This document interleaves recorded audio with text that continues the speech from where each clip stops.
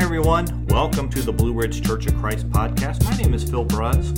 Thank you so much for taking time from your day to be with us. Well, today we cap off our beginning of the year theme of Living Free in 23 with the second of our two-part series of Celebrating You.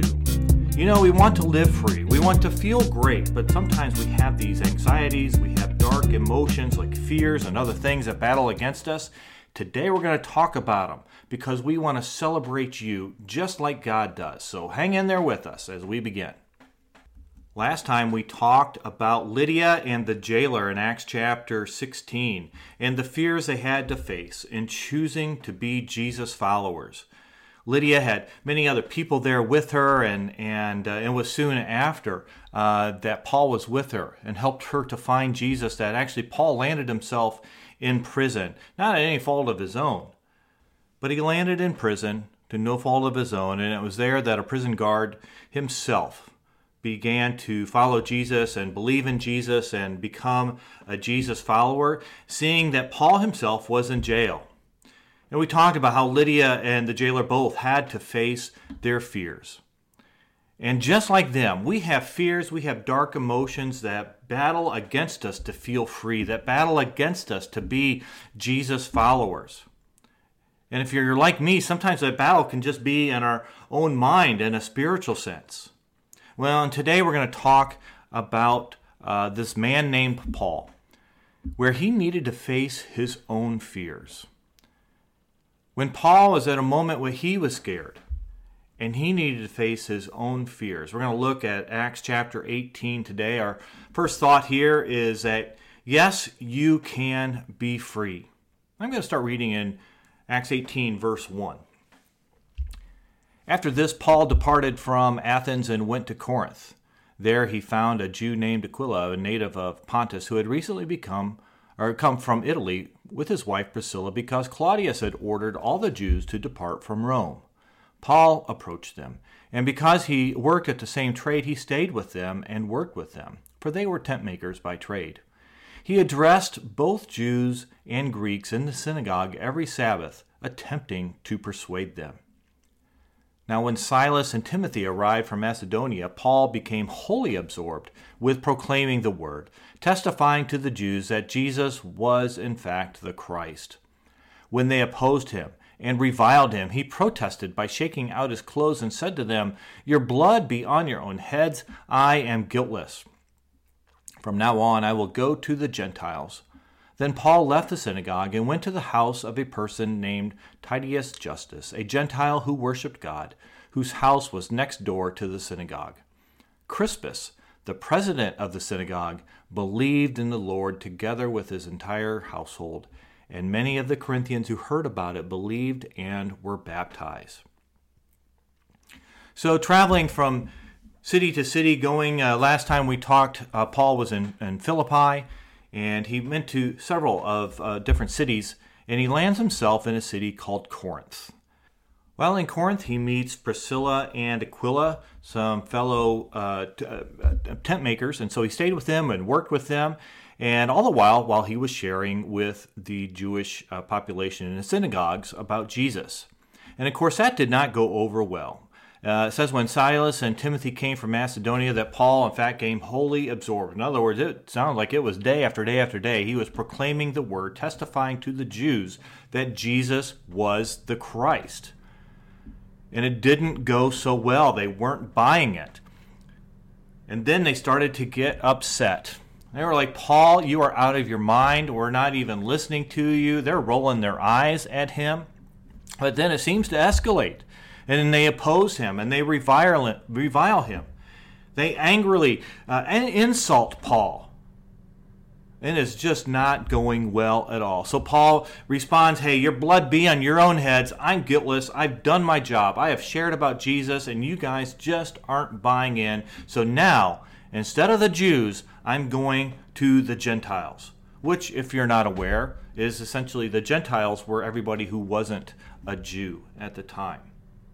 And so he goes next door to his friend Titius Justus, who was a friend there, and all of a sudden it says that Crispus was somebody who believed in the Lord. And he wasn't just anybody. Crispus was the president of the synagogue. So whatever had happened before that, Crispus, in fact, turns from his former beliefs, turns from what he had been taught as a kid, turned from what many others were believing, and he said, Paul, I think you're right. I believe in the Lord. I believe that Jesus was, in fact, the Christ. Crispus, the president of the synagogue, is baptized and becomes a Jesus follower. But it's not just him. It's not just this president of the synagogue, but then it's his household. And then beyond that, it says that there's many people in Corinth that start to begin to believe in Jesus, and they were baptized. So now all of a sudden the tide has turned, and many people are believing what Paul is teaching. How do you think that is going to go over in the synagogue? How do you think those people that were reviling Paul, that were yelling at him, that were opposing him, feel about it now? And maybe the better thought is what's going on in Paul's mind. He had just gotten out of prison in Philippi. And here he was again, where all of a sudden, there's some people that are starting to believe that Jesus is the Christ. What's going to happen? Have you ever been really fearful? Fearful of your life? Really fearful of your life, that you're in a situation that, this isn't that good. Many years ago, when I was younger, I was working for a company on a high-rise building in Chicago. And it was a 50-story building, and it was a lot of fun. It was kind of a dream come true for me to be able to work on it. And we had finished our portion of the building, but yet the building wasn't completed. And we had only been actually to the building once. I was working in Ohio and shipping our products up to the building in Chicago that would be installed into the structure. So I'd actually only been to the building one time when it was under construction. So I had never been able to see the completed thing. So after I had the company I'd worked for had finished that job, there was not another building, so I ended up leaving that company to go find a new job. But about a year and a half passed, and I happened to be in downtown Chicago when I ran into another person from another company that had been working on the building. And I believe his name was Chris, and we ran into each other out on the street, not too far, about a block away from where the building was. And we saw each other and hadn't seen each other in some time, and so after some pleasantries, he said, "Hey, do you want to go to the roof of this building?" I said, "Yes, absolutely." He happened to have the keys because he was actually still working on the building. And while the building was open, the offices were open, and in the structure, he had the keys to get up onto the roof. And so we went up the elevator and out a hatch onto the roof, and there I was standing on the roof of this building in downtown Chicago. Now I've got to describe the roof to you, because when you think of big commercial high-rise buildings, usually you think of a flat roof up on top that might have a rail around the outside and be safe and things to hang on to and so forth. That was not the case here. This building has a sloped roof, much like you would see on a house. It was also 600 feet in the air. It was also a metal roof that was very slippery. It was also New Year's Day, and it was cold. It was cold, and it was windy, and there were no rails. There was nothing to hang on to up there. So when I got out, I thought, oh boy, one, I was really cold. Two, I thought, wow, if I slip down this roof and over the edge, there's nothing there that's going to catch me except the sidewalk 600 feet below. And so I took a couple of quick pictures and packed it up and went back in. I was scared for my life. I really thought that I needed to be super careful and get my pictures and go. And so it was a moment when I look back that I was very, very scared. I think this is a moment in Paul's life that he's actually scared. Because of his time in prison, because of other things that have happened, he had already been beaten. There was things that were going on, and just like for me, there were tensions of wind and cold and the slope of the roof working against me. He's got in a real, very much more real sense. People are becoming Christians, people are becoming Jesus followers, and there's other people that really don't like it. And at the middle of it is Paul. He is scared for himself. I think he's probably scared for Crispus as well. And I think he is really, really scared. Well, how do I know that? The Bible doesn't say that. I haven't read that. Well, it is the very next verse, going back to Acts chapter 18 and starting in verse 9. The Lord said to Paul by a vision in the night, "Do not be afraid, but speak and do not be silent, because I am with you, and no one will assault you to harm you, because I have many people in this city." So he stayed there 1 year and 6 months, teaching the word of God among them. Jesus is all about having Paul's back here. He's like, "I got you covered, Paul. I hear you. I see you. Do not be afraid." Indicating that, in fact, Paul was afraid. Paul was concerned. Paul was scared. But Jesus has got him. He's like, "I've got you. I see you, Paul." We didn't read it here in Acts chapter 18, but we saw it back in Acts chapter 16 when Paul is in jail with Silas, and they are literally at midnight singing and praying to Jesus while in prison. Like, what else are you going to do at prison at midnight? Paul was there singing and praying. And my point is that I think he was here praying as well. I think he had gone to Jesus. I think he had gone on his knees in prayer, praying at least a bit about his fear. It was in a very recent memory that he was sitting in prison and had been praying at that midnight hour. And I think, again, he was here on his knees praying, probably for many things, but at least a little bit about his fears. These are the kinds of fears that can keep us from feeling free. These are the kind of fears that can grasp us and bind us up so that we do not feel free. But it's not just fears. It's a lot of negative emotions that you might be feeling other ones. Or other ones that we find ourselves in a dark spot. And let's be honest, when those things come, if you're like me, sometimes you forget God. You forget about God, and He seems so far away, so hard to reach, so hard to see. You might be feeling lonely. You might be struggling with someone, and maybe you don't think about it in hatred, but you're struggling with just to love someone. You're feeling faithless. You're feeling fearful. You're feeling burdened, angry, etc., etc. These dark, negative emotions can sometimes grab us. And it is so hard to hear the voice of Jesus because those things are louder. They are more prominent in our face. Have you ever found yourself being there? But I think Jesus wants us to go to Him. I think Jesus longs for us to go to Him. I think He desires for us to go on to our knees, to pray to Him about these very negative emotions that grasp us.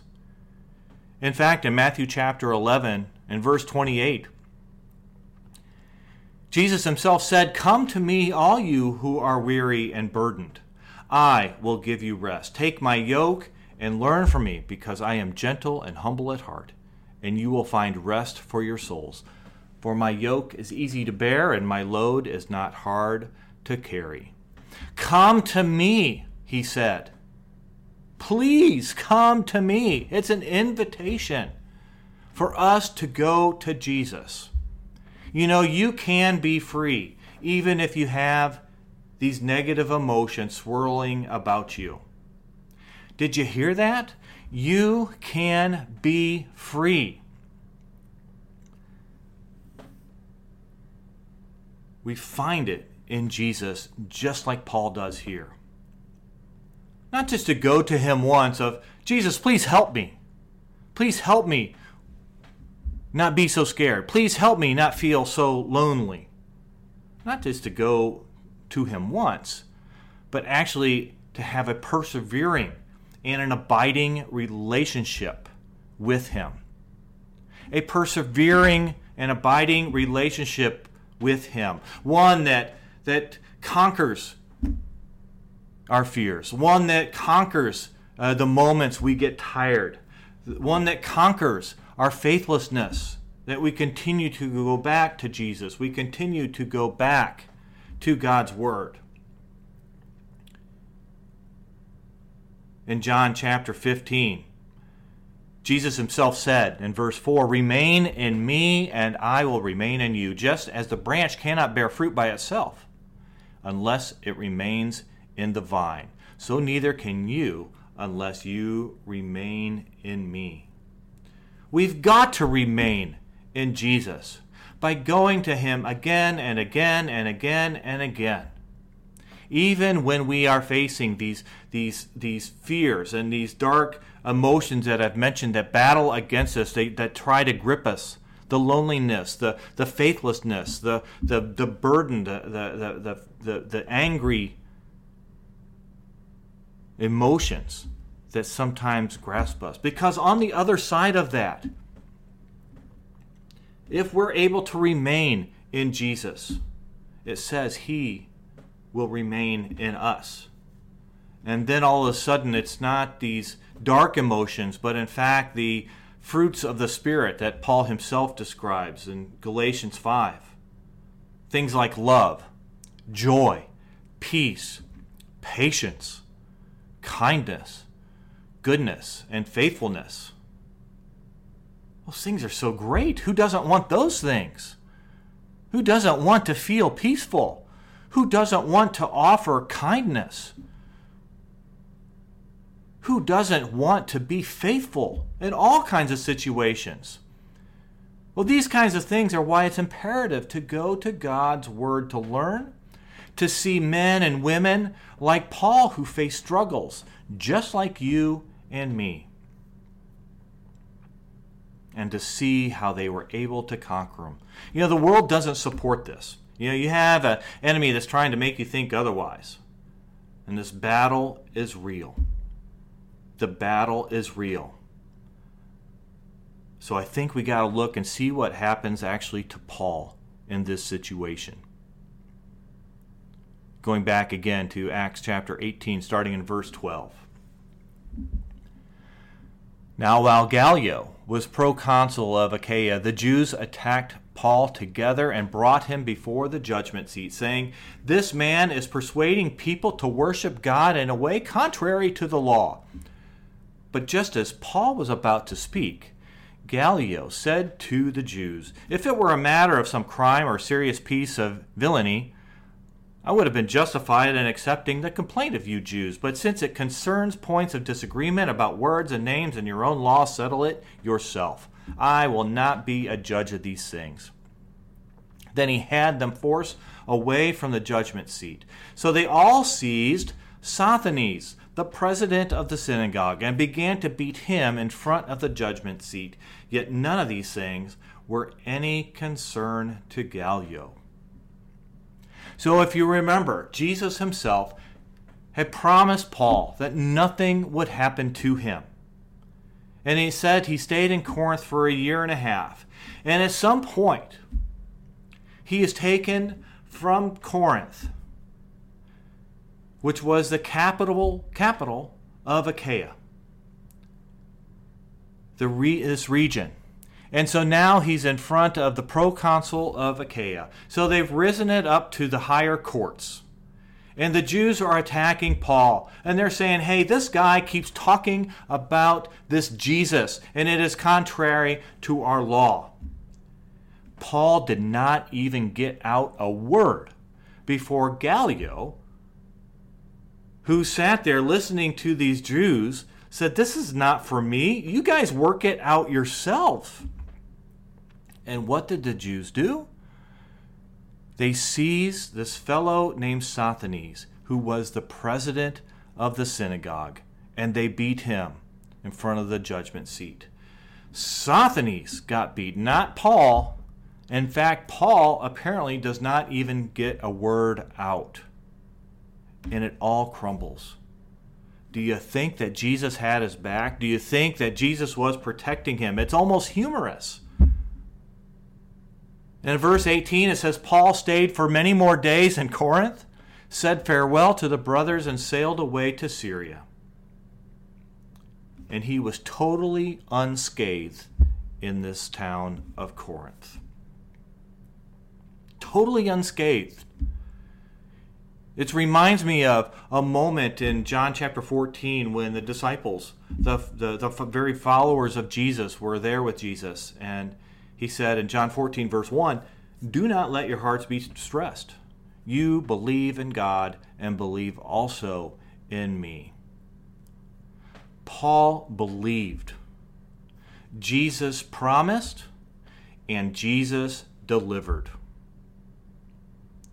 I hope that encourages you. Paul believed, Jesus promised, Jesus delivered. You and I can believe. Jesus has made promises and Jesus will deliver. You know, there would be other times in Paul's life where might be similar circumstances where people were hating on him, and he, in fact, would be beaten. He would land himself in jail. He would be in chains. But whether he was walking free in a town or whether he was in jail, he was always feeling free because he never left Jesus. He was forever connected to Jesus through his baptism and into Jesus' death. So whether it's the darkest of circumstances, the most difficult moments, or whether it was times that he sat at a synagogue speaking to the people, we can always think of Paul as living free. And so can you. You can live free. And the great thing is that thought number 2 is you can be free forever. Forever. You know, it was just a few years later, Paul would write a letter back to this very same church in Corinth. We know it today in our Bibles as 1 Corinthians. And it actually wasn't going well at the church in Corinth. If you know anything about 1 Corinthians, it is quite a mess. And many things are going on. He starts chapter 1. If you bear with me, says, "Hi, I love you guys. So thankful for you. But some are following me, Paul. Some others are following Peter. Some are following this other fella, Apollos. Y'all have lost your minds a bit. And now y'all are divided with each other. Let me remind you, who actually did die for your sins? Who actually were you baptized into? You guys need to remember the cross, and y'all get yourself focused on Jesus." That is my paraphrase version of 1 Corinthians chapter 1. There was a number of things going on, a number of problems, which isn't uncommon. When you read through the Bible, God's people always had struggles. Old Testament, New Testament, here, there was always struggles that were going on. And just like today, people then, people now, we're pretty good at messing up some good things that God gives us. Our pride gets in the way. We rely too much on our knowledge. We make poor choices, etc., etc. In Corinth, 1 Corinthians, this letter that Paul writes, addresses all kinds of concerns, some of them pretty major. And in fact, chapter 15, some were in fact doubting the resurrection of Jesus. This was written to the church, written to Jesus' followers. And some were doubting, in fact denying, the resurrection of Jesus. And so I pause here just for you to consider. Do you believe that Jesus resurrected? And how is that showing up in your life? Do you believe that Jesus rose from the dead, and how does that show in your life? We're not all that different from the Corinthians. It's been about 20 years since Jesus had died when Paul wrote that letter. And in Corinth, it was actually a pretty long ways away from where Jesus had been crucified. So time has gone by. I think it's very possible that nobody there in Corinth had actually known Jesus, that no one had actually seen this happen. And so like us, we're kind of going on hearsay. We're going on based on what other people have said. You and I get to read our Bibles. For them at that time, they're listening to Paul and others talk about that. And so some started to struggle in their faith. You know what? This idea of Jesus raising from the dead, it sounds kind of crazy. I'm not so sure about this one. But at the same time, I think that they weren't abiding very well. They lost sight of the vine. And somehow I doubt that they were in prayer to try to figure out the answer. And so they didn't believe it anymore. And they struggled in their faith. And Paul addressed that in 1 Corinthians chapter 15. But later in 1 Corinthians 15, he finishes addressing this issue with an incredible thought that I'd like to leave with you as we finish our theme of living free in 23. In 1 Corinthians 15, starting in verse 50. Now this is what I'm saying, brothers and sisters. Flesh and blood cannot inherit the kingdom of God, nor does the perishable inherit the imperishable. Listen, I will tell you a mystery. We will not all sleep, but we will all be changed in a moment, in the blinking of an eye, at the last trumpet. For the trumpet will sound, and the dead will be raised imperishable, and we will be changed. For this perishable body must put on the imperishable, and this mortal body must put on immortality. Now when the perishable puts on the imperishable, and this mortal puts on immortality, then the saying that is written will happen. And folks, it will happen. Death has been swallowed up in victory. Where, O death, is your victory? Where, O death, is your sting? The sting of death is sin, and the power of sin is the law. But thanks be to God, who gives us the victory through our Lord Jesus Christ. So then, dear brothers and sisters, be firm, do not be moved. Always be outstanding in the work of the Lord, and know that your labor is not in vain in the Lord. For you and I today, we need to stand firm in Jesus and know that we can be free in Him. You can be free in Jesus. And know that you can be free in Him forever. The battle has been fought. The game is over. You have victory. You have won. Celebrate you. And stand firm in Jesus. The building in Chicago that I referred to earlier, I often see it in a TV show or a movie or maybe in a commercial. I'm kind of proud. Every time I see it, I think, you know what, I had a little piece of that, and that's my building. I refer to it as my building in Chicago. Now, it wouldn't be the same for you. You're probably happy for me that I have a building and maybe chuckled a bit at being on the roof of the building and trying not to slide off the edge. But it's not the same for you. And in the same way, I have not walked your path.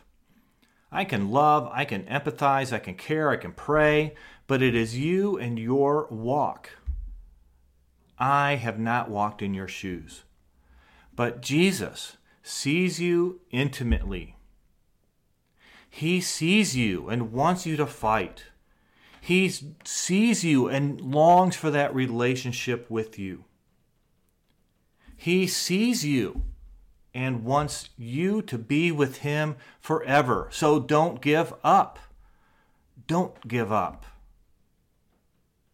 And if you're listening and thinking, man, what is this relationship that Phil is talking about. Go after it. Go after it. And get help. Paul finishes. I love this at the end that I had just read. It's kind of like a side note. It's like, and also, just so you know, that the effort you put in for God, He sees it. He sees every bit of it, every day, every week, every year.